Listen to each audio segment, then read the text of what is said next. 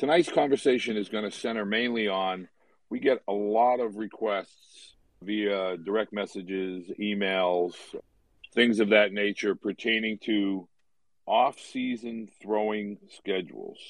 And there's Mr. Cressey. And so I thought, who better to ask than the two gentlemen that have been instrumental in my youngest son's athletic baseball career. I thought it would be a great opportunity to bring the band back together, so to speak. Tonight I'm going to do a lot less talking and a lot more listening. For those of you that are parents, as well as student athletes, you're always going to get varying opinions on how much to throw, when to start throwing, pitching, when to stop pitching, when to start pitching, when to start lifting, at what age, et cetera, et cetera. So I thought this evening what we would do is allow what I felt as a parent to have true mentors. We don't use that word enough. A mentor, an advisor, a key advisor, someone with experience and a wealth of knowledge.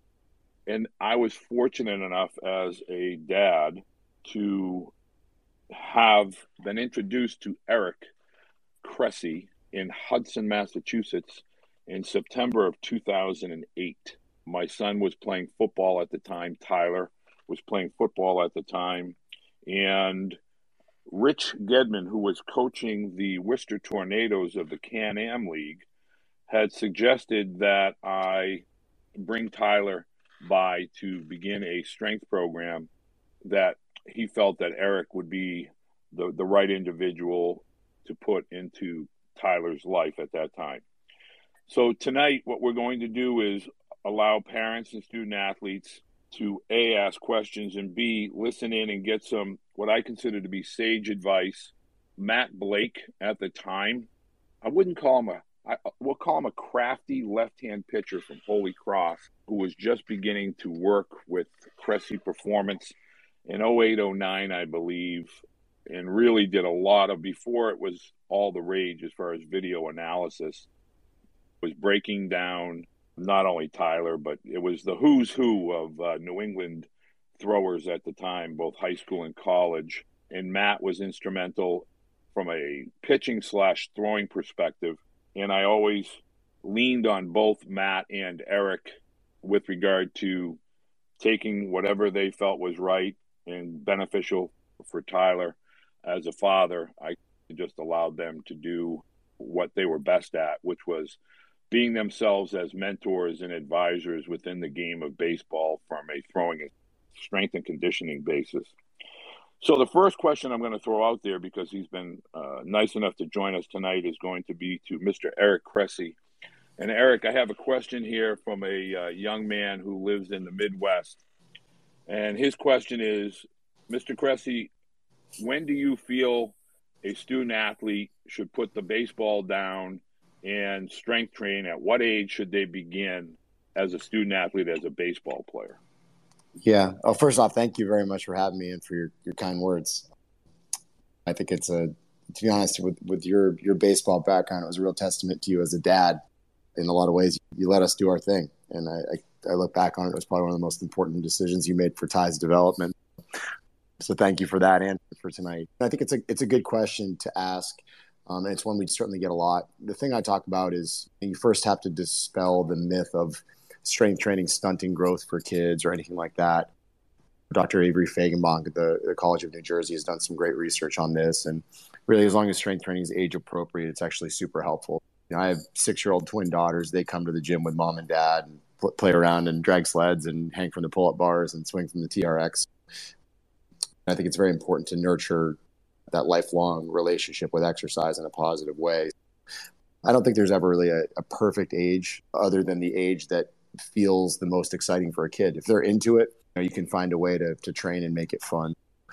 Certainly the last thing you need to worry about is your 14-year-old, like stunting his growth. We know that the clavicle, the collarbone doesn't get skeletally mature until people are about 25, but you don't see people going into college football weight rooms and contraindicating bench pressing or anything like that. So it's much more of a maturity and an interest discussion for those young kids.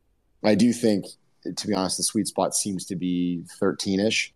We have kids as young as 12 at the facility. We actually run a foundations program that was actually going on tonight before I came home, which is like 8 to 11-year-olds that are usually the younger brothers and sisters of kids who train with us who wanted to get in on the action.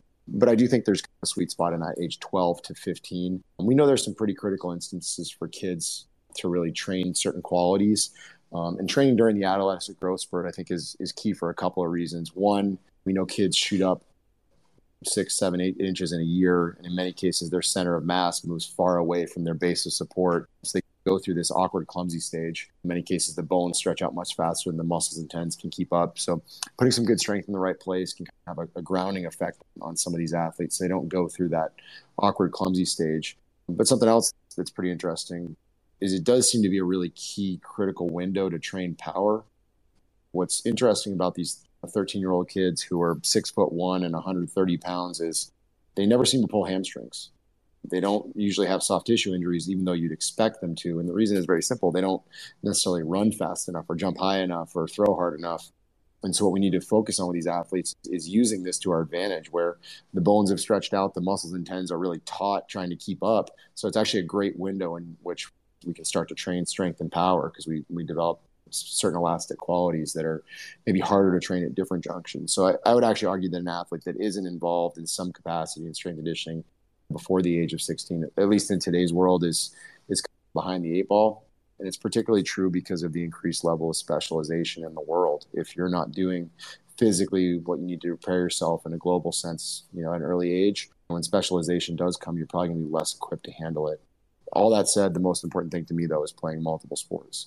Don't force a strength and conditioning program on a 13-year-old if he's already a 4-sport athlete and there's no more time to cram it into a schedule. You just have to, I think, evaluate each situation individually. Love that. And I can still remember to this day you telling me if Tyler loves to play football, you let him play football. It was always, if he really enjoys doing something, that you always allow him to do it. But he always seemed to find a way to do the strength and conditioning in and around his sports, both baseball and football. Matt, Mr. Blake, I have a question for you. This question comes from a parent, I believe, or a young coach. Would love to hear what Mr. Cressey and Coach Blake suggest would be a good book or good reading as a pitching coach to get a better understanding of biomechanics. Matt? That's a good question. I guess it depends on what your base level knowledge is. Some of the good resources that I got started with were some of Tom House's MPA work. That kind of gives you a kind of a good baseline for kind of talking about, some of the kinematic sequences and understanding what that is. The Driveline program has a kind of a nice course that you can walk through some of the delivery and how they look at it from a biomechanics standpoint. There's probably On Base U that can help walk you through some of the key components. So depending on what your base level knowledge is, will probably determine what book makes sense for you or what course makes sense for you. A lot of the stuff that kind of helped me really grow came from some of the PRI stuff, Postural Restoration Institute, doing a little bit deeper dive just into anatomy more so than maybe what the biomechanics for a pitcher would be. And then reverse engineering that back into, okay, what does quality movement look like on a global scale? And then what makes sense from a actual pitching skill set and putting those pieces together. And that was obviously leaning on Eric and a lot of the stuff they were doing with their assessments and partnering with a strength conditioning facility and a rehab side with whether it's Eric Schoenberg or Mike Reinold, and just trying to put some pieces together around you that can help you understand the language a little bit better, and then piece by piece put it together. Thank you, Matt. Next question from a mom. Matt, Caleb, Tyler, anybody that wants to answer this. How do you feel about a pitcher, 14 years old, going straight into playing quarterback in relation to arm health? I've heard they are different motions, but have read in different books that they are also similar. How do you feel about a pitcher at a young level moving straight into football with regard to arm health as a quarterback? It's a question I've probably wrestled with as much as just about any other ones, because it is a really tough dynamic. What I will tell you is anecdotally, this time of year, more of our pro guys are throwing the football than probably ever before. More guys are playing catch year round and not shutting down. Not necessarily stuff that I would recommend to younger kids, but it does seem like Max Scherzer got back from the season. He started throwing the football right away before he even went near a baseball. So it was an interesting discussion point, I think, for me, that guys do see it in a very different light. It's far less stressful than the 5-ounce ball. So I don't have as many issues. I think the bigger question is how controlled it is. It's one thing to just play catch with the football. It's another thing altogether to go out and make 45 passes in a high school game or something along those lines. So I wrestle with it. It's probably not the ideal. If a kid's a good quarterback, you're just going to have to find a different point to get some time off. And maybe the play is, hey, football ends Thanksgiving. You're going to shut down to the first of the year and work backwards from that. That works great in Massachusetts, where the high school season starts the third Monday in March. It works terribly in Florida when the high school season starts January 30th. So I think you've got to wrestle with some of that stuff for sure. Okay, the questions are coming in fast and furious. Who had a question? Did somebody have a question? Was that you, Brian? I think Caleb wanted to answer that. Okay, Caleb, you can absolutely. I didn't see you. Absolutely, you can respond to that, Caleb. Yeah, first off, guys, I appreciate y'all having me in tonight. I did a little work with quarterbacks a couple years back, and I think Eric covered it well. But I think there's also a lot of benefit to baseball guys doing the cross-train lower half-wise from a sequence standpoint, being able to be a little bit more athletic, use the feet a little bit more in the pocket is something I've seen really help guys translate how to sequence down the mound a little better. As long as they're healthy, I think it's a great thing. Thank you, Caleb. Now, I know Mr. House is also on this call, this space. I've invited him to speak if he would. Welcome, Tyler Beede. Thank you for whoever brought him up as a speaker. Ty, do you want to weigh in at all on when you put the ball down as a young student athlete between football and baseball, and how you felt that may have benefited you younger in your high school and college career? Yeah, absolutely.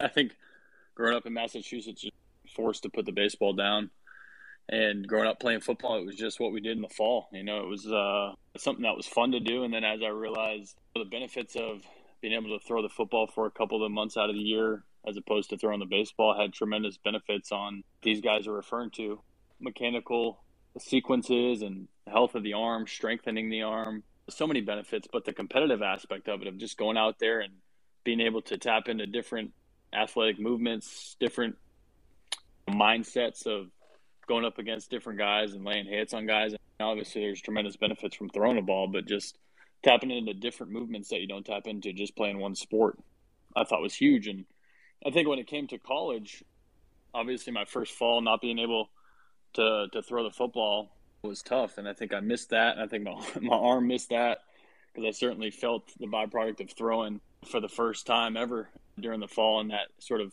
capacity. And so I realized early on in college that I needed to continue to implement throwing the football some way, somehow. And yeah, I picked my spots and was able to just move the arm, like ECU was saying about Scherzer. When the time comes to stop throwing, it doesn't mean you have to stop throwing everything. You can pick up a baseball or tennis ball or shoot a basketball, whatever it is, to keep the arm moving. So I benefited a lot from that, picking it back up, and I see tremendous value for all aspects of it. One of the things we've seen more in the, I guess in the training space, and not just with respect to throwing, but certainly, if you look at what they're doing with marathoners and things like that, is this concept of acute and chronic workload. People tend to get into trouble when there are large spikes in acute workload, when they haven't built up a large, chronic workload, like a work capacity that's going to protect them. And I think this is where a lot of the stuff that we're seeing with guys continuing to throw year round is becoming more and more common. Guys are doing it intelligently, so they don't let their chronic workload drop really low. They're continuing to move it, and they're not having the crazy soreness in the first couple of weeks, and they have to get it moving again. I think throwing the football is a way to get some general specificity. You're moving the arm, but the pattern's probably not exactly the same, and you give them some variety without completely detraining. So I'm more open to it than I ever have been before. I do know that one of the important things that I learned in 2010, we as a family, Tyler and I actually it was 2009, at USC, we had the pleasure of meeting Mr. Tom House, who at the time was the pitching coach at University of Southern California, the Trojans. And one of the things that he specifically had mentioned to Tyler during that initial meeting was, how fluid and athletic that Tyler was. And I attributed that to his throwing a football really since the age of 6 and putting the baseball down during that time of the year. And I just, going forward, just always hearing Tom talking about throwing is in all of our DNA. As a throwing athlete, our ancestors were always throwing things, rocks and things of that nature, whether it was for hunting or survival or just for skill. And so I think that's an important dynamic to all throwing athletes. Now, I have a lot of questions here. This one is for Matt Blake, specifically Coach Mike, pitching coach at Ryder and with the Trenton Thunder of the MLB Draft League. He would like to know, in terms of relievers that will throw back-to-back days during the year, how often do you recommend they simulate that in preseason, and how far before the start of the season should they start that? That's a good question. I don't know if I have an exact answer for you. I know with us at our level, we'll probably have them do it maybe once before the season starts, and just be aware of, as we get into the season, that they haven't done it a lot. But there's probably a case to be made for some of these guys getting a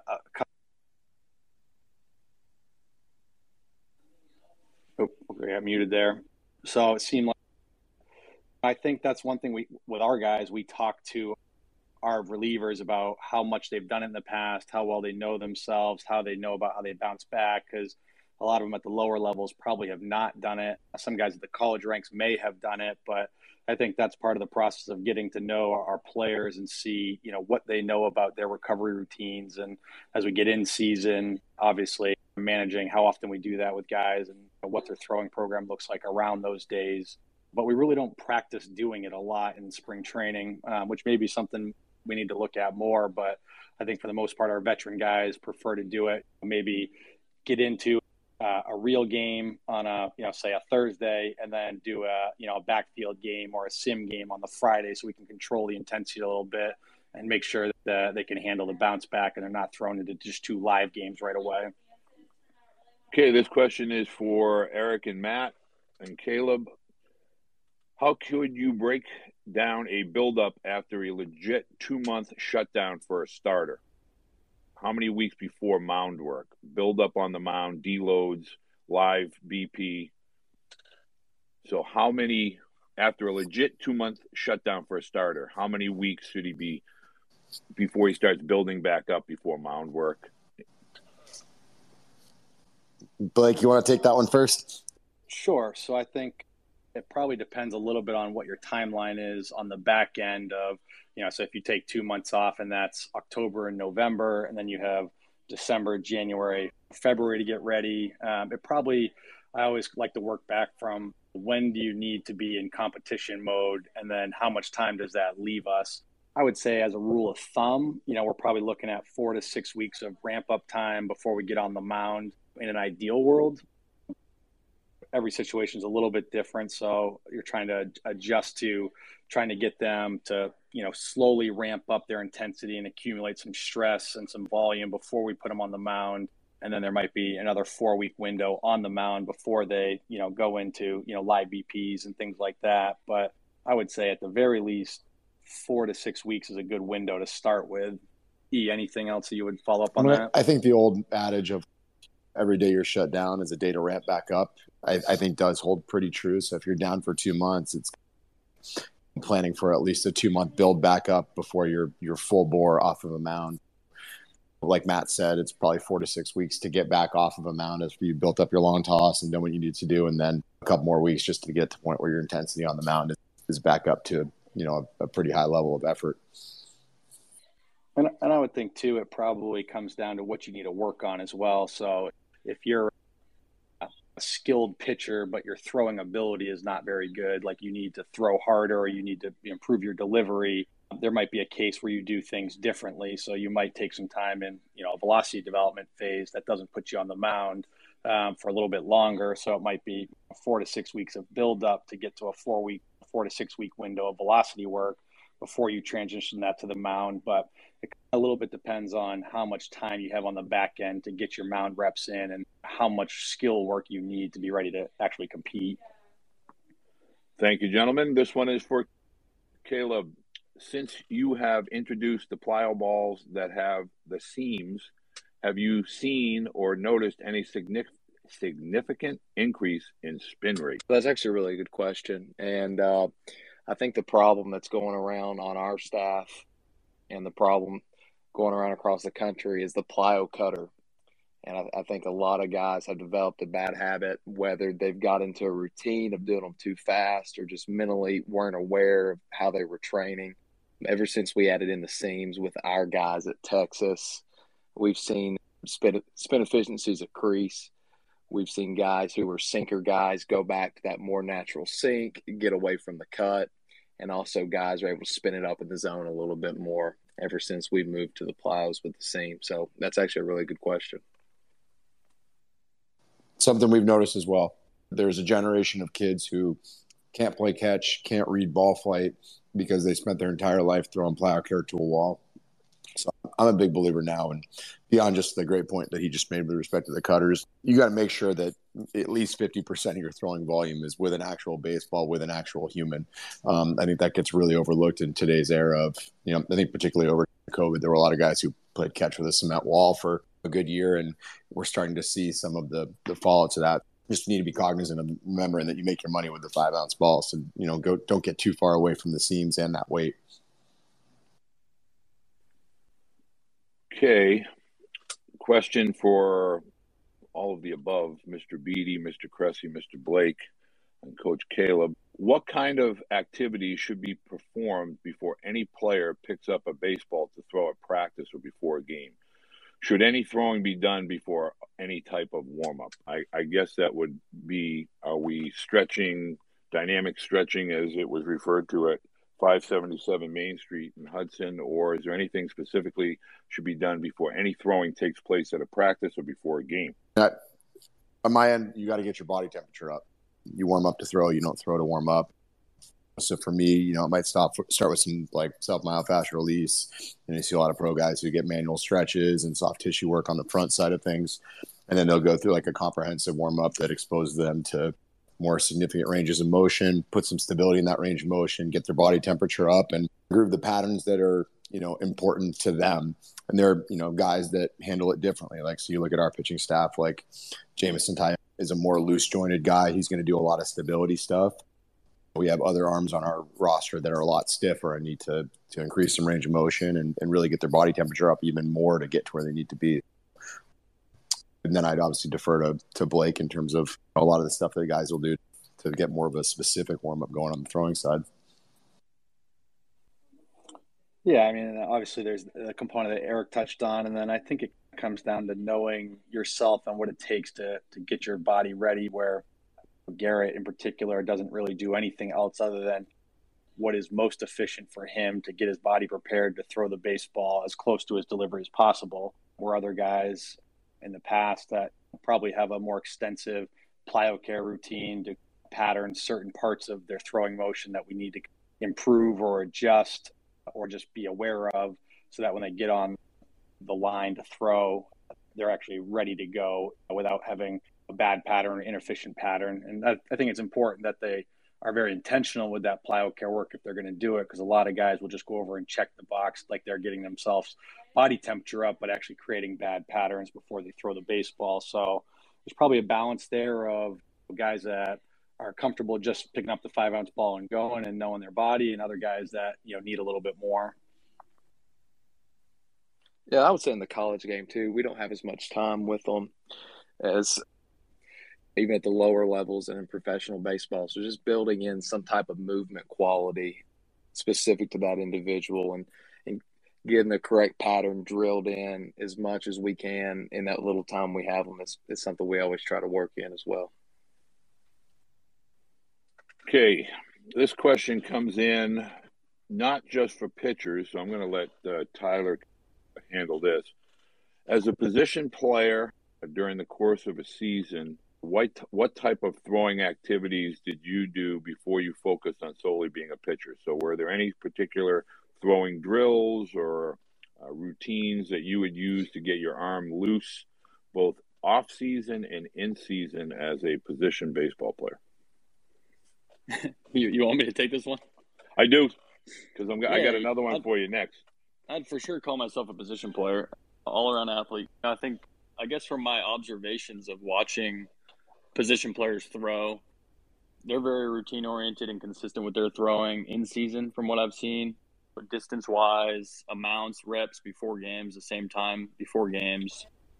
And in practice, picking spots to stretch out the arm as well. I think obviously they go through, but not PFPs, they go through infield, outfield, things of that nature, making throws to the bases or making plays in the infield and fielding a tremendous amount of balls. I think you need to pick your spots to save your arm as well. There's times where infielders are taking ground balls a lot, either during batting practice or just before a game, and they're not making the throws, but they do pick their spots to make the throws as well, because you see those guys making plays in the hole, especially now, today's game,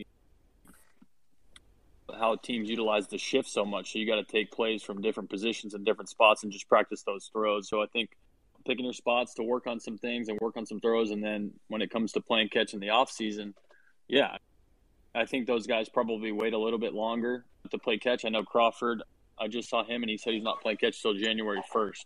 And a guy like that who's going to play every game and make a lot of throws, he waits until basically a month and a half before spring training starts. And I'm sure it's a slow build up, and he's a guy who utilizes the football as well. So it's not just something for pitchers. It's something position players can utilize too. And then just obviously being athletic. I think what I've learned as a pitcher from watching infielders or outfielders throws, how they're always moving their feet. They're staying athletic. They're making athletic throws. And as much as you want to stay within your mechanics that you would throw with on the mound, sometimes it takes getting back to being an athlete. I know that's benefited me, making plays from short, or just as I'm playing catch with my partner, finishing with some athletic throws and then some pickoffs, and just really trying to mix up the movements. And I've learned that from position players. That's the best I can give you from a position player standpoint.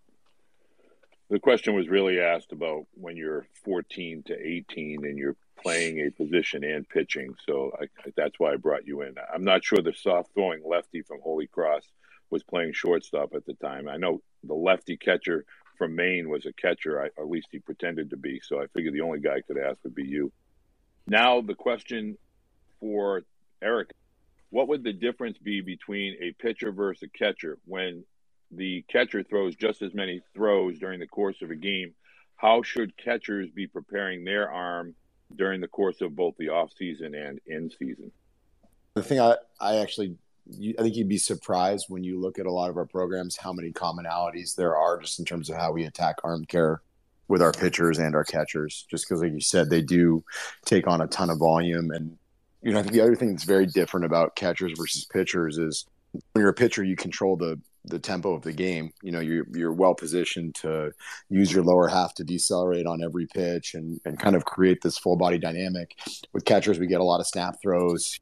You're inherently adjusting to whatever the base runners and the pitcher put you in for positions and situations. I actually think that if we're looking at, the overall big picture, catchers probably need to have stronger cuffs, better scapular control, more thoracic mobility, because they don't have the ability to really utilize their lower half nearly as much with a lot of the positions that they get into. The other thing is they're always going to be in situations where they're making awkward tags, potential collisions, and they've got to run the bases. They've got to dive. They've got to slide. So there are a lot of other ways that our catchers can wind up with some upper extremity problems. So for me, number one priority is don't overlook arm care. They need to do it. They need to push really hard. And I would actually say that's true of all position players.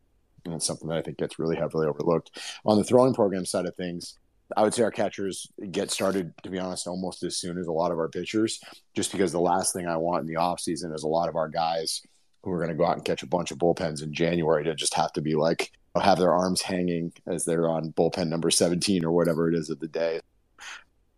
We've got a couple big league catchers in-house with us right now, and both of those guys have already started their throwing programs, and we're having this conversation on November 22nd. So they're right on the same kind of timeline.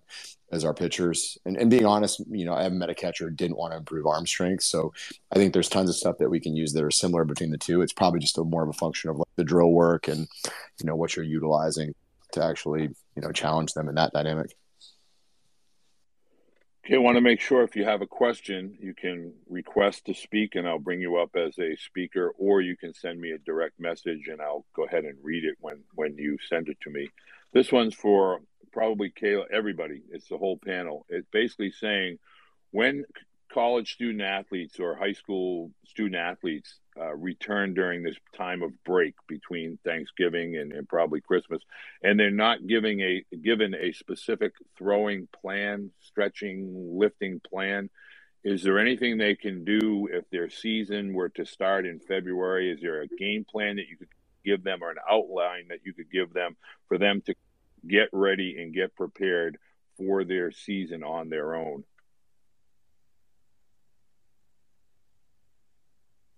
Mr. Blake?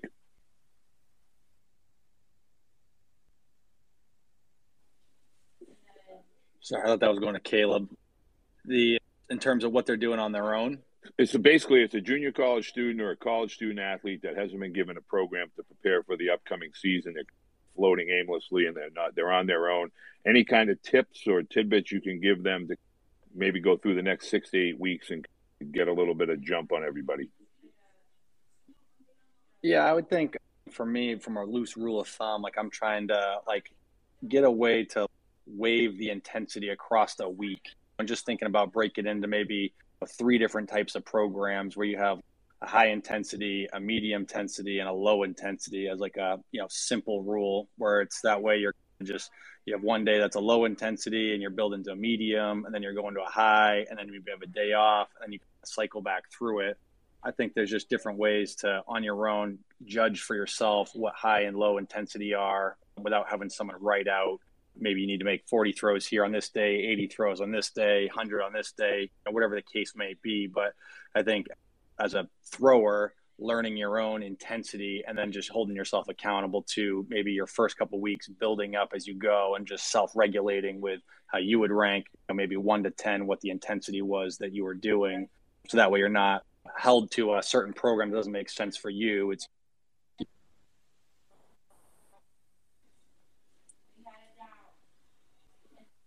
I would say for us, a lot depends on the individual. We have a lot of guys who throw the ball middle to high 90s that need some work on locating in the off season. So it's really not the best time for those guys to take a back seat, because if they lose the feel of the fastball for a couple weeks, then whenever we crank up quick at the end of January and they don't have that feel for that fastball, then they're going to get an extended period of time where they don't throw much during the season. So I think it's very, very individual, especially in college with summer ball. How many innings did you throw the year before?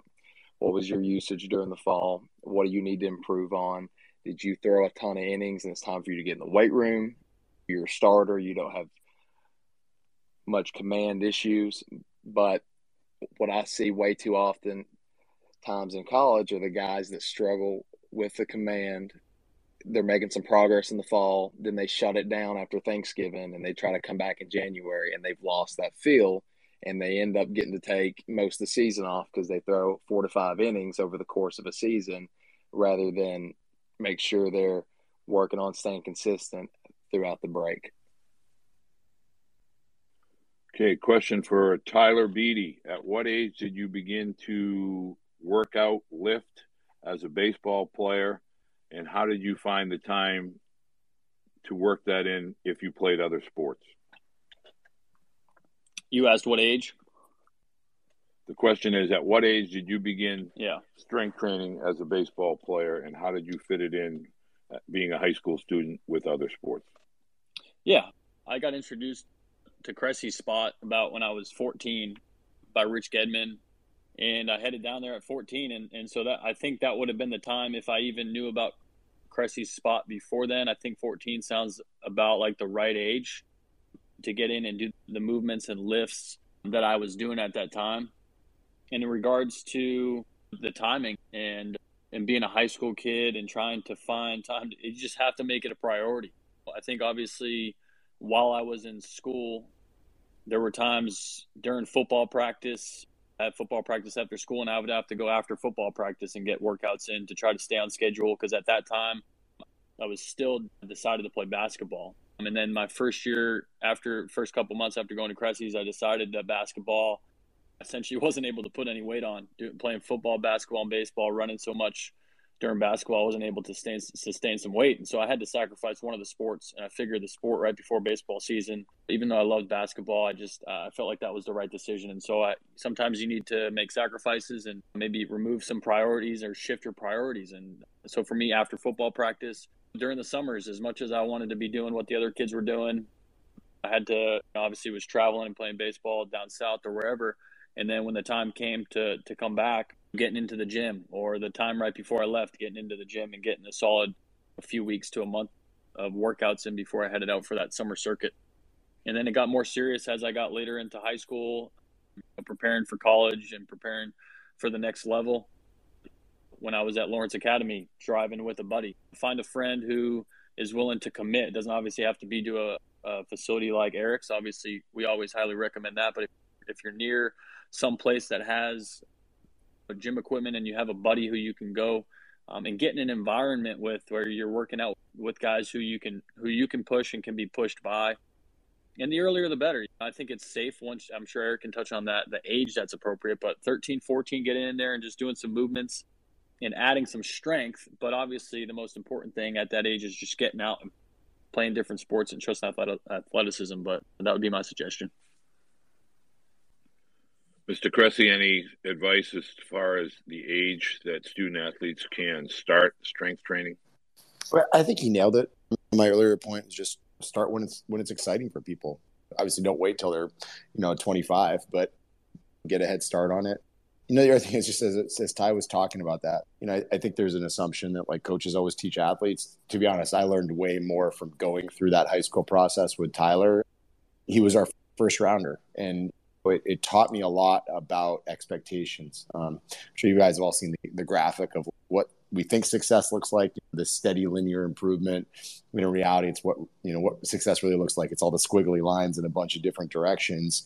And I think it was almost like one of those, you see these big epiphanies for Ty, like first off season, all right, my pitching velocity is directly related to my body weight. There's a very linear relationship with that. And all of a sudden, things started to spike as he filled out and, hit 90 for the first time. And then what did we see in like that summer after junior year? I distinctly remember he'd gone and pitched at some tournaments, been on the road for a while. He came back and he was light. He worked out for a little, like 10 or 12 days, got some home cooking, body weight got back up. He went back out there and hit like 92 for the first time. So we learned our lesson there. And then the one that I think was still very impactful for where Ty, wound up was he went out, he got cut by Team USA, and he came back from that experience, having been all the way to the final cuts, and it lit an entirely new fire underneath him. He went and played football that fall, got after it. But I always think back to how aggressive the catch play was, how intentful and purposeful every single throw that he made. I can remember him and Blake and John Gorman just trying to break each other's hands all winter, working on that stuff this year. And, obviously went out and was very good that spring. But even, in a first round spring, there were days when he was 88 to 90 and other days when he was 94 to 96. And I think we put so much pressure on kids to have these, linear paths all the way through high school. And there's not an 18-year-old kid on the planet who consistently repeats his mechanics. So there are going to be hills and valleys. And, I learned that just from going through this with Ty. And it's definitely helped us a lot as we've dealt with more and more kids over the years, just not put too much pressure on them to be so good so young. Let it come in time as they fill out their bodies and understand like what works as part of their routine. Okay, now whenever you gentlemen have to go, please let me know, because I know we have a recent newlywed here as well as a dad with 3 young daughters. You let me know. The questions keep coming in. Specifically, this one is for Eric. Listening right now, I have a 16-year-old who started strength training back when he was 10. Question, is there specific lifts that overhead throwing athletes should steer clear of? Additionally, speak about the importance of mobility in conjunction with strength training. Yeah, absolutely. I think the jury's been out over the years about whether lifting can, interfere with mobility. And, I think when lifting is appropriately dosed and you go in and out of heavier periods of it throughout the year, it seems to work out well. I can tell you, like, there are times when guys have sold out for the dream too much with respect to strength training. And it's certainly, started to work to limit their rotational capacity, things like that. We see that more often in kind of kids that go to Division I programs, put on 25 pounds in their freshman year, get way better, and then they just stay the same for 2 years because they haven't necessarily changed the stimulus. So I do think too much of a good thing can be too much. So you have to be mindful of that. But in terms of specific exercises that, might be contraindicated, like we're not barbell benching guys, we're not back squatting guys. And, it's not necessarily because those are, definitively harmful to arms, but more so because there are safer options that we can choose that give people better training effects. And so we don't want to pin your shoulder blades down on a bench when you're going to be throwing a baseball standing up. So if we can do more drills like landmine presses and push-ups and cable presses where your shoulder blades can move freely, those are probably better carryover drills. So those are probably more of our choices. It's more about training economy. What are the drills that are the safest, but also give us the best, functional carryover to what we're really trying to achieve? And at the end of the day, I really come back to it. We deal with a lot of really high level athletes, and very rarely is strength the limiting factor. We can put in an entire off season to try to take somebody's deadlift from 450 to 500, and maybe it makes them 0.05% better at baseball. Whereas I can work on other qualities where I give them 5 degrees more hip and turn rotation, and it might change their life and take away their pain. So I think we always have to be mindful of everything that we do in the weight room is to support staying healthy and performing at a higher level on the field. So sometimes you have to be emotionally separated from the exercise that you like to utilize, that you're comfortable using. Okay, question for Matt Blake. Wondering if you could tell me what the ratio of flat ground work they do in comparison to mound work, off season and in season, and then are they doing flat grounds daily, throwing breaking balls from flat grounds as well early in their ramp up period? So I would say we encourage our guys to get off the mound as much as possible, and we actually intentionally moved our throwing program when I got to the Yankees from our right field foul line to center field.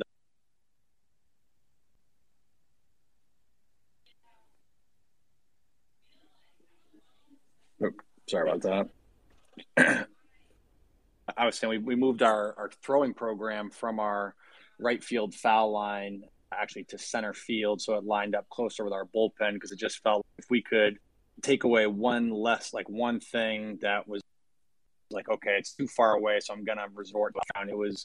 I wanted guys to get on the slope as much as possible, even if it meant just 4 or 5 throws off the mound, catcher up short, whatever the case might be. Feels like that the timing is impacted pretty significantly, and the ability to shape breaking balls on the flat ground isn't quite as crisp. For us, it's still managing the intensity and the volume on the mound. We're not doing a lot of it, but especially our relievers are probably getting it on there every couple of days just in case they're not getting into games. But I would say, probably after the first 2-3 weeks of the off season, I don't mind guys just getting a couple reps on the slope just to start getting some of the timing back at lower intensities or even in lower doses from a volume standpoint. I think the more you can practice your delivery on an angle on the slope, I think the more aware you're going to be when it starts getting to full intensity. So that's where we are. Well, obviously, we still have guys that really like the flat ground, and it's just kind of part of their routine, and try and manage that as best as possible. And if you see opportunities where they're working on something and it doesn't seem like it's translating, kind of picking the right time to have the conversation with them about maybe moving that part of their program onto the slope. I know in particular we did that with Chappie this year, where there's just a lot of times where he was repping things out on the flat ground, and I just didn't feel like that was helping his delivery, and we needed to get it on the slope a little bit more, even though he was pitching in high leverage at the time. So just trying to pick and choose the battles we're in and find the right spots to, get guys to understand the value in it. Matt and Tyler, can you tell me at what point in your warm-up progressions are you that guy that nobody wants to play catch with? Meaning, is that something that begins during the off season, or is that in season only? That was a question pertaining to when Eric said that John Gorman and you and Tyler were trying to break each other's hands throwing hard to each other. Blake, you want to go or you want me to go? You can go first, and then I'll piggyback on that. At what point do we become someone you don't want to play catch with? Is that the context of it? I mean, Yes. I think, yeah.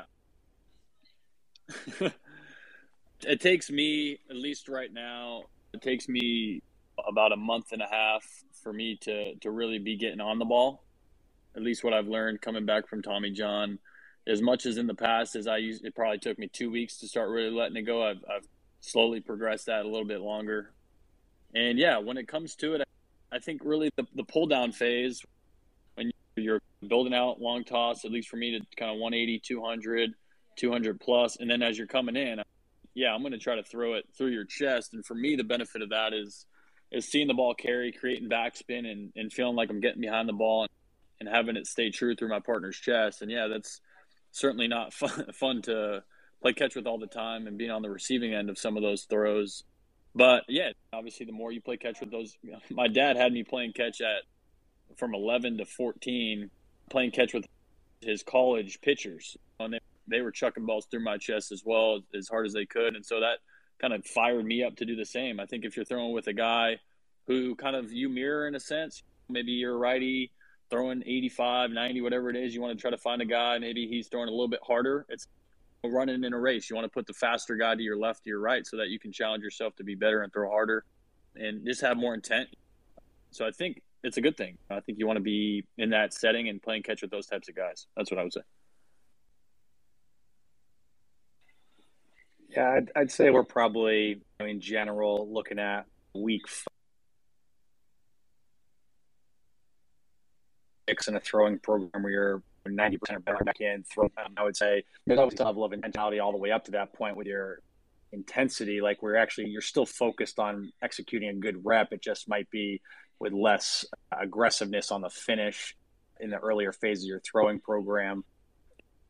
For me, that's always one of those ones that I've wrestled with a little bit of like, how much do we really want guys airing it out at the end to a point where it's like almost somewhat uncontrolled. So I've always probably, stopped guys from getting to that point where it's just a full reckless abandon of the throwing program at the end, where it's almost like intentionally like aggressive to the point where you're uncomfortably playing catch. I think there's probably a monitor in there just a gear below that we want to get to, unless we're in a velocity phase and you're throwing to a net and you're not, putting your partner at risk, or you're throwing with one of your bullpen catchers, things like that.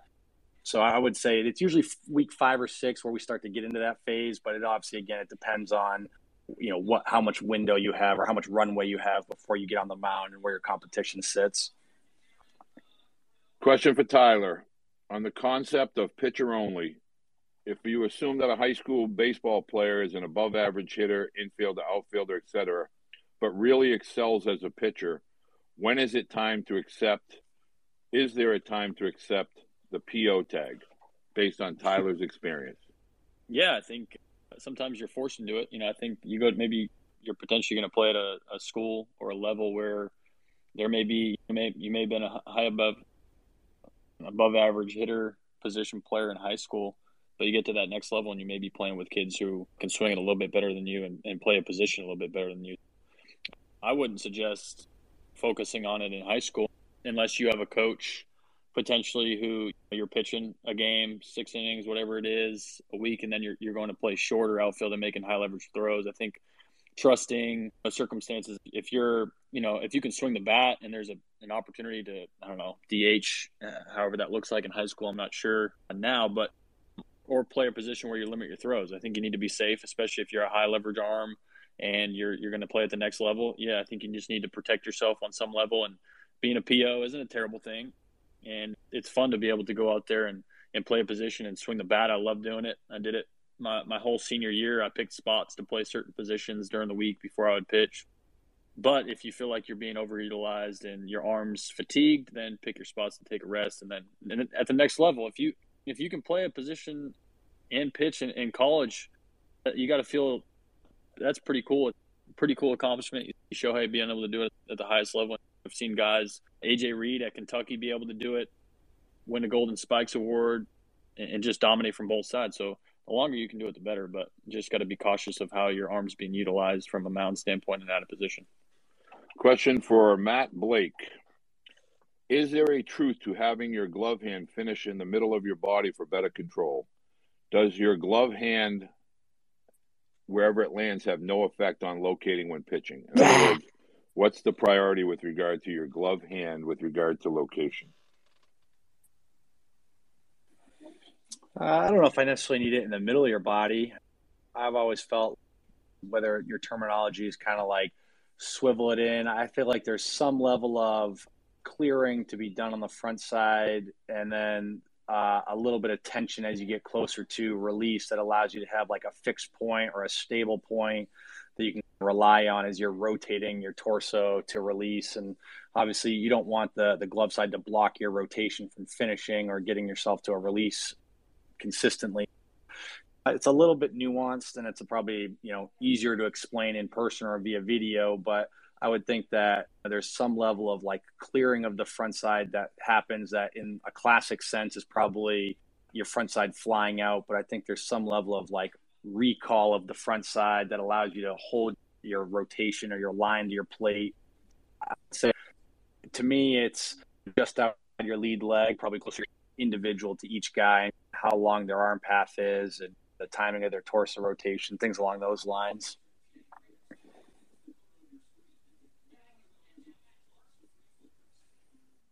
Chris, do you have a question, sir?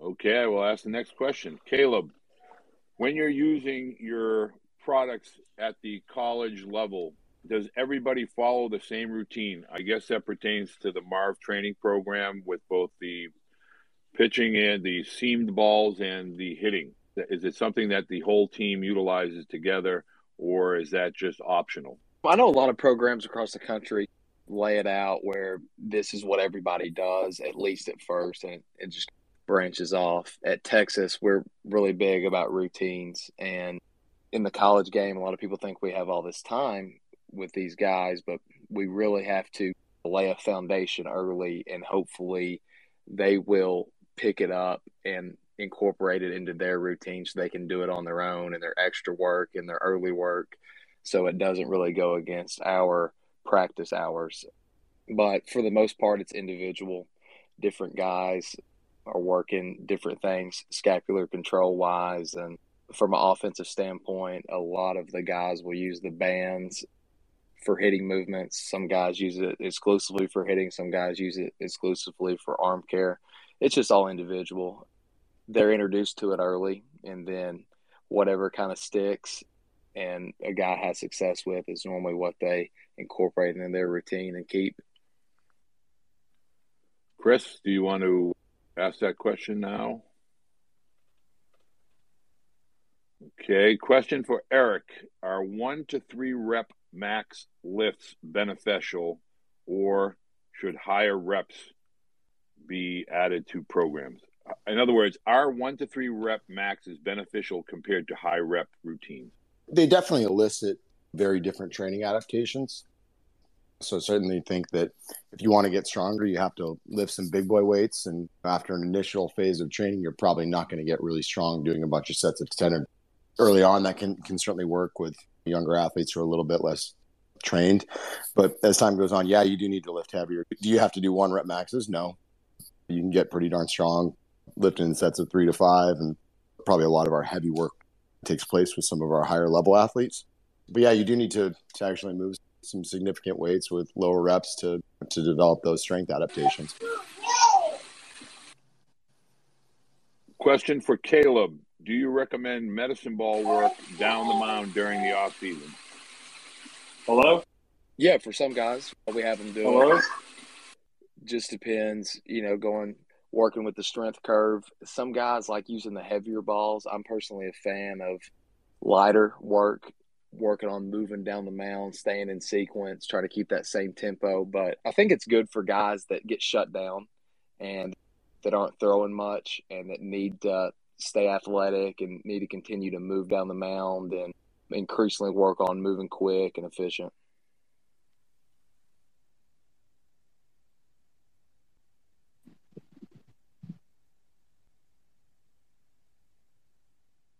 Chris, do you have a question, sir? Yes, sir. Eric Cressey, I heard you speak at Palooza, and you were talking about the front hip pullback. So many players are talking about the front leg lead blocking, and they missed that front hip pullback. Can you please describe that a little bit more? Yeah, it sounds like wordplay, but to me, it's a very important differentiation to make. When you talk about lead leg blocking, to me, the connotation is somewhat of, hey, just extend your knee. And what we realize is actually happening in that lead leg is you're actually working into the front hip. So you're taking motion in the frontal, the transverse, and the sagittal planes. And effectively, you're trying to turn it into a linear motion at ball release so that you can impart the right amount of force to the baseball. Deliveries are various levels of rotational capacity, but you're not going to take elite rotation and turn it into something more straight ahead to the plate just by extending your knee. You actually have to work into that front hip. You have to accept internal rotation and adduction and flexion in varying degrees in order to do that. I think that needs to drive a lot of our training decisions. Is we need to understand that learning how to rotate into the front hip is incredibly important. And you don't get that from just extending your knee. And to be honest, if you just extend your knee, you're taking a hinge joint and you're asking it to take on a lot of stress that it's probably not well equipped to handle, and probably throwing a lot more stress on the passive restraints as opposed to the active restraint. We spend a lot of time, with single leg balance exercises, single leg strength exercises, medicine ball drills. There are a million different ways that you can train it without even having a baseball in your hand. I think that's vitally important. Question for Tyler Beede. How important is the mental game at the big league level, and what can our athletes proactively do to enhance their mental game? That's a great question. It's massively important. I think we grow up and our whole life spent on working on the physical side of it. And then when it comes time to it, I think what a lot of players don't focus on, and what I put by the wayside for a long time, was the mental side of the game. I think the ways you train are the ways you train your body. It's something that can be trained, and it just takes some effort. A lot of it has to do with, for me, a lot of what has given me confidence is visualization and seeing myself have success. I think you get into a game that's full of failure, and you can often be handicapped by recent failure, and you can dwell on those poor results or those bad outings, which I've done in the past, and has set me off down the wrong path versus just picking myself back up, seeing myself have success, whether it's through visualizing, literally watching tape, watching myself pitch and have success, or just meditation type of practices that seem somewhat odd, but at this juncture, I think those are things that can be very beneficial for you, and just quieting the noise that's going on all around you. And I think part of developing the mental side of the game has a lot to do with knowing yourself. I think you get to a certain level and you can have the opportunity of having a pitching coach like Matt Blake, but sometimes you're in a location or a spot or a team where you may be your best pitching coach. And I think really ultimately you are, no matter who's your pitching coach, and you can rely on them to help be a set of eyes for you with maybe some things that you're working on and some things you need to improve on. But ultimately, your body, yourself, and you know what it takes for you to have success on the mound. You're the only guy that's out there on the mound. And so when it comes time to it, the voice that matters most is yours, and the conviction that you have is going to come from being yourself. And it's massively important. I think you can't just let things that you're struggling with mentally be suppressed and internalize them. You need to either find a teammate who's gone through something similar, or a coach who has the experience at that level, and ask them what they did to help get them past maybe some of the tough spots and failures of their game, and then just continue to press forward. I think, it's certainly worth talking about on a huge level, because everybody goes through adversity in the game. Everybody goes through injuries and rehab, and those experiences they must be shared, and we've got to help other teammates and other players and other kids get past those adversities and try to experience some success past that. Okay, I want to make sure that everybody knows all of our guests, including Caleb, Mr. Cressey, Coach Blake, and Tyler Beede. They're joining us. They may leave us. As long as they're here, I'll ask questions. We only go 90 minutes. We have this available via Spotify tomorrow. I'm going to ask this question for Matt Blake while you're still here. When pairing guys together for a game, i.e. starters and relievers, should you pair guys that are similar, soft lefty, guys with similar pitchers, or guys that are opposite, hard throwers with soft throwers? How do you decide that when trying to pair starters with relievers for that particular day? Yeah, that's a good question. I think obviously there's some level of balancing out what you're throwing at hitters, whether it's the hard throwing righty with the soft throwing lefty behind him and trying to give as much of a contrast as possible. But there's probably a time where you're facing a lineup with, 9 righties in it. So I think it's being aware of who your opponent is and kind of what the matchups look like, or have the harder it is for hitters to get a read on each guy. But I think that's probably why the bullpen games for us end up, even as complicated as they can be, have a lot of success, because it just gives a lot of different looks. But I don't think you necessarily need to have different looks. It's probably just being aware of, who you have to offer against a certain type of hitter on a given day. Another question for Matt Blake. What do you say to Garrett Cole when you walk out to the mound? Is he happy to see you or not happy to see you? If I have to go out and see Garrett, we're probably in a bad spot usually. So it's usually you're dealing with a caged animal when you get out there. He's super intense, on the mound, and I think he's different than maybe some of our other guys. And I think it's just knowing the personalities when you get out there. I think with Garrett, it's a lot of times trying to just recenter him on what's going on. What's the environment we're in? What's the next batter coming up? And I think just he's very aware generally of situations, of himself. He's very understanding of what he needs to do to center himself. And getting back to some of the mental game stuff, I think that's the biggest thing when you go out for the mound visit. With Garrett, he's as prepared as anybody as far as who he's facing. He's really good at centering himself. So really for me, it's giving him a breather and allowing him just breathe a little bit so that he can give himself a chance to get his mind. Other guys, it might be giving them a cue or giving them something to focus on for the next particular hitter to refocus on, the next step. But yeah, Garrett's definitely a different beast in a lot of ways. So he's probably an hour. Okay, question for all of the people that are still with us. At what point do you begin to use metrics, analytics, introduce words such as spin rate, horizontal, vertical, run, blah, blah, blah? At what point do you begin to introduce that to young student athletes?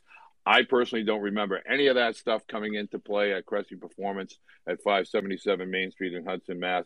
But maybe I wasn't there and didn't see it. But when did you begin to use metrics, analytics with younger student athletes? Eric, you want to just last question for you, sir?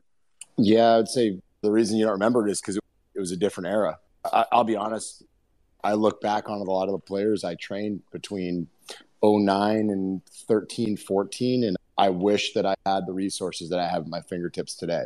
The ability to show them quantifiable feedback on what we were intervening with and whether it was working, whether it wasn't, just because the game now allows you to self-correct so quickly and have these very specific outcomes you can work on. And certain players can get domed up and they can wind up effectively working to the outcomes instead of working to actual baseball success. So I think you have to be very careful about how you used it. But the answer is probably different for everyone, because I've seen 16, 17-year-old kids that can come in and have very honest conversations about, vertical attack angle and induced vertical break and some of these things. And I've seen other kids that they haven't even, deadlifted 135 and earned a seat at that table. So I think it's a very individual discussion.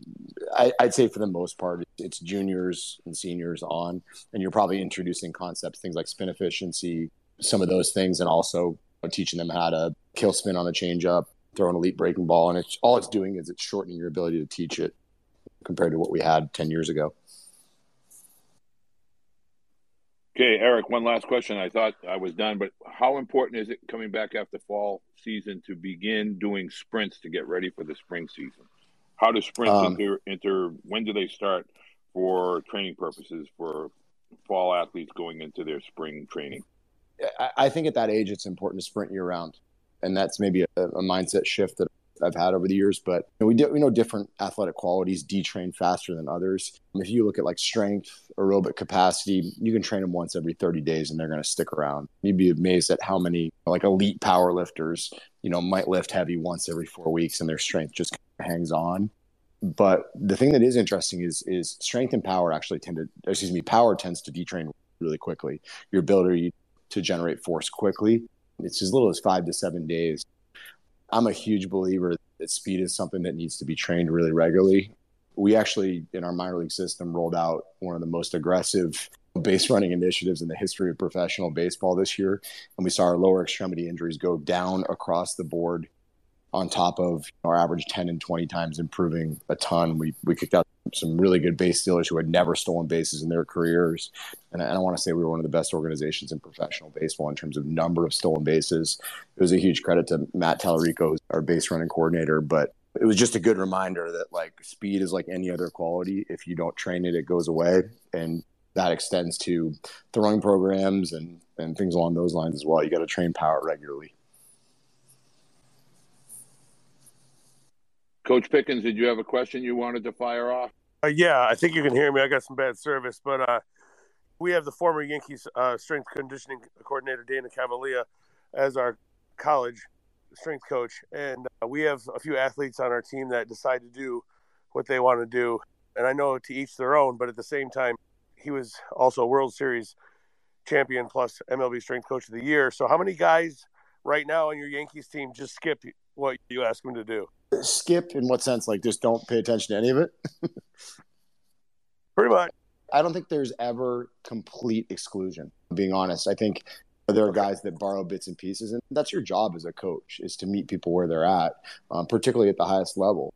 I know there are guys that do exactly what we ask across the board. Like Jordan Montgomery, if I put it on paper, he's going to do it to an absolute T.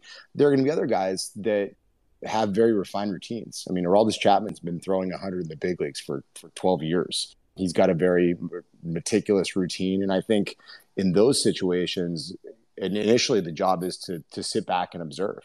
Garrett Cole's thrown 100 since he was 16. These are freaks. These are the Ferraris. And so sometimes you have to just recognize that they have figured out a lot of things that works for them. So you're in a supportive role. You say, hey, what can we do to help you out with the recovery side of things? What are you doing on the nutrition, the sleep quality? So you try to meet them where they're at. My feeling, though, is that's a different discussion in the big leagues than it is with a kid in low A who hasn't figured out his routines. It's certainly a very different discussion than you would have with a high school or a college player that just hasn't had the years and the reps to really figure out what works for them. But yeah, at the end of the day, Dana can speak to this, certainly as well, is that at that level, you certainly don't have the same kind of like authority as you would have over a minor leaguer. And in the minor leagues, you're going to get much better buy-in, because if they don't buy in, they're not going to get promoted. So it's a very different discussion. So sometimes it has to be one of mine, one of yours, kind of play for the tie with guys, but that's where relationships come in. And there are going to be guys that Blake works with who don't necessarily agree with his approach to attacking a hitter or running a throwing program. So you have a discussion and you figure out what works best for everybody. Question for Matt Blake. Do you think we had a lot of that Latino players signing?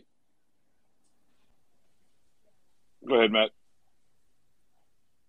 Oh, sorry. I was just going to piggyback on that. Matt. We had a lot of that with Cleveland when we were helping oversee the minor leagues.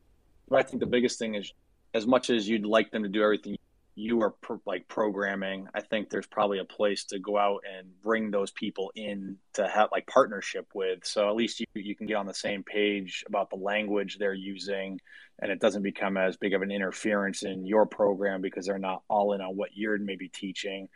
I think it's giving them a set value system at the beginning that you maybe are striving towards, and then using different means to get there, but trying to make sure the language is consistent as possible is where we got to. Okay, this is a question, Matt. You would probably have some experiences with this with regard to your Cleveland Indian days. Do you think Latin American players signing at younger ages, 16 years old, have a disadvantage in terms of mechanics in comparison to U.S.-based athletes? The younger athletes, do they find themselves changing more stuff in their mechanic or movements when they come to play professional baseball in the States? It depends. There's a lot of times where there's academies down in Dominican on the amateur side that are teaching certain things that you don't particularly love. But I think in general, there's probably a freer, looser thrower that you sign internationally just because there probably isn't as much formal instruction. So there's just more of an emphasis on throwing far, throwing hard, things of that nature. And then on the amateur side, in the American, more domestic players, there probably is a higher emphasis on strike throwing at an earlier age and a more refined mechanic that you're maybe trying to loosen up and increase their actual throwing ability. So I think it's just looking at it on the continuum of where are they from a skill standpoint versus a throwing ability standpoint and trying to figure out what they need more of. Question for Caleb. At what point does a pitcher need to decide whether he should throw a curveball versus a slider? How do you pair each pitch? Meaning, are you pairing a curveball off a fastball? Are you pairing a slider off of a changeup, etc.? Yeah. At our level in college, it's really hard for guys to throw more than two. One fastball, one off speed. Guys definitely aren't a finished product yet, and it's not where you can throw them out in the minor leagues and let them figure it out. We have to be able to go in and win right now. So very seldom at our level do you see guys with two really good ones. But you normally pair it off the fastball. If it's a guy that spins it, has a good vertical approach, has the arm angle for a curveball, that normally seems to pair better. And then your two-seam guys, the guys that sink it are traditionally more your slider guys. Now there's some abnormalities and differences in there, but for the most part at our level, it's very rare do you see a guy with two really good ones. It's important for Sean Allen, our pitching coach, to definitely make sure that they have one really good one along to go with the fastball. Okay, I want to tell everybody tonight that both Eric and Matt and Caleb and Tyler were very generous with their times. I greatly appreciate, I'm sure Butch greatly appreciate them spending as much time, got through as many questions as we could. I want to also put the rumor to rest that Eric Cressey was better catcher than Craig Albernez. That is the rumor that was floating around from back in the day, that the left-handed catcher from Kennebunk was actually a better catcher. And I want to put that rumor to rest because Craig was a very good resource for Tyler.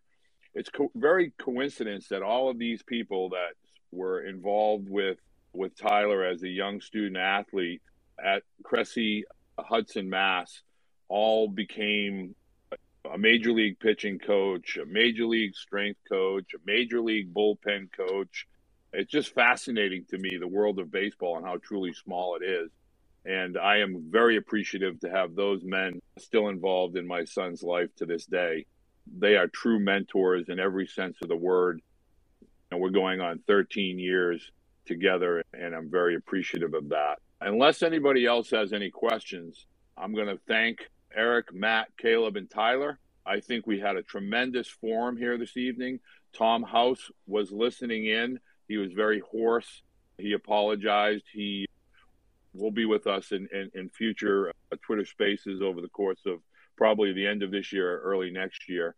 If you have any questions that you want me to get out to any of the speakers from tonight, you can send them to me via Twitter, via direct message, or if you have my cell phone number. I want to thank everybody for joining us tonight. I think it was extremely beneficial for all student athletes to hear not only from the physical perspective of strength training and conditioning. Also, we heard about throwing athletes in general, but we also talked a little bit about the mental component, kind of a carryover from last week. And I really want to stress to student athletes that may be listening, I know that we have several teams on tonight's call. When you're a high-profile student athlete and you have a bullseye on your back, the terminology of mental toughness is truly, in my opinion, something that we need to talk more about, teach more, bring an awareness about the expectations that are placed on student athletes, allow them to vent and to explain what they're thinking and how they're feeling. Your success as a student athlete is not based on statistics, results, none of that. It doesn't speak to who you are as an individual. It's a part of who you are. It's a part of your being a student athlete.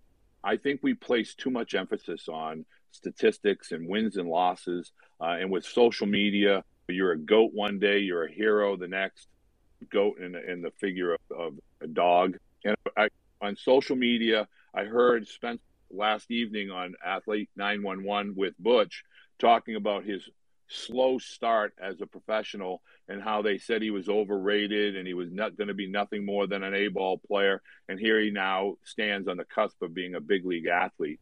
So the mental component to being a student athlete, regardless of sport, is a very big topic and big issue that we're going to delve deeper into in the future going forward.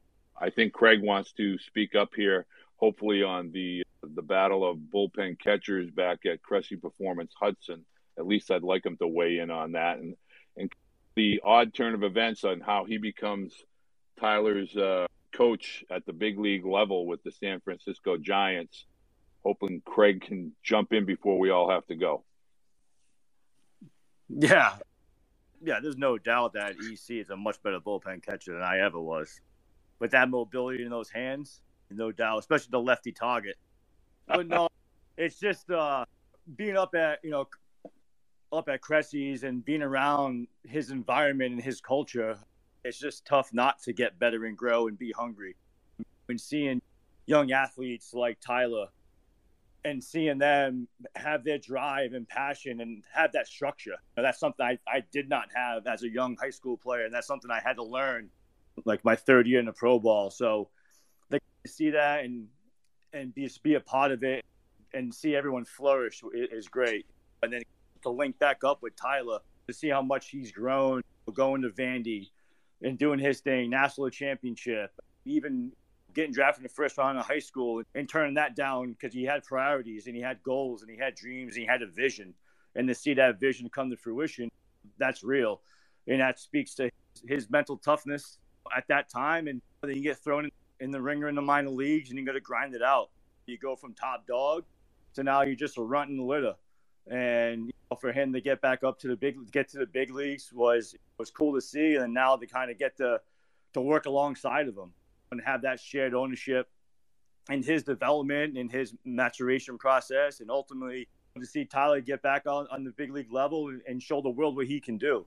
And I feel like that's what any athlete wants, is just that opportunity to shine and have their work come to fruition. So I think this is great that you're giving everyone a platform and also having, people and parents and other coaches ask questions and try to figure stuff out. Because I feel like that's what we're all trying to do at any level. We're just trying to figure stuff out, ask the right questions, and hopefully just make one good baseball and one good life decision at a time. And hopefully that at the end of the day, we're in a good spot.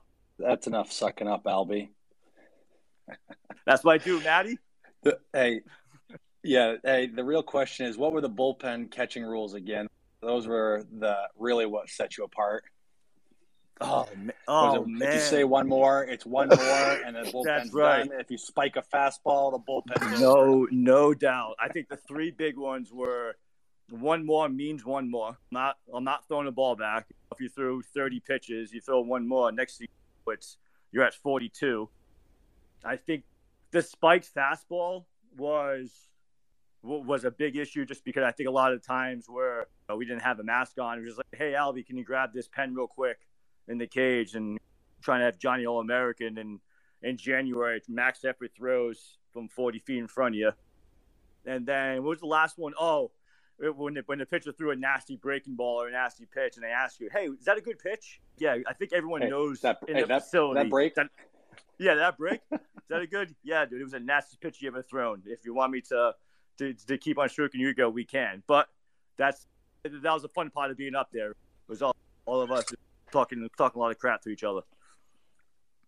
I think the highlight was watching Chad Rogers and Tim Collins together in one space. I still think that is the greatest duo that was ever created in baseball landscape. I would love to see that team get back together again. The last question on the table is anybody going to be at the ABCA? So is Matt or Caleb, Eric, anybody going to the ABCA? I hadn't sorted that out yet. Trying to get to either one of that or the Mohegan Sun event in January. So I'll be at one of those. Yeah, I'll be there. I'll be in the Marv trading booth. I think we're across from TrackMan, right in the middle. So hopefully, look forward to meeting a lot of the people in this message for sure. Just want to let parents and student athletes know that tonight we probably had 4 big leaguers, both former and current big leaguers, listening in. I know one was doing some talking, but I find that to be pretty cool. Guys like Michael Kadire. I know Brad Goldberg has been on these in the past. But we're going to end that here. I want to thank everybody. Next week, we're going to talk hitting. We have a few special guests that we're going to get lined up for that. Maybe we'll have Caleb come back and talk about Marv and hitting. Some of the questions that we're going to discuss is weighted bats, training tools, when to play up, when not to play up. But I want to thank everybody that spent the time with us this evening. I'd like to thank Eric, Matt, Caleb, and Tyler, as well as Craig for speaking this evening.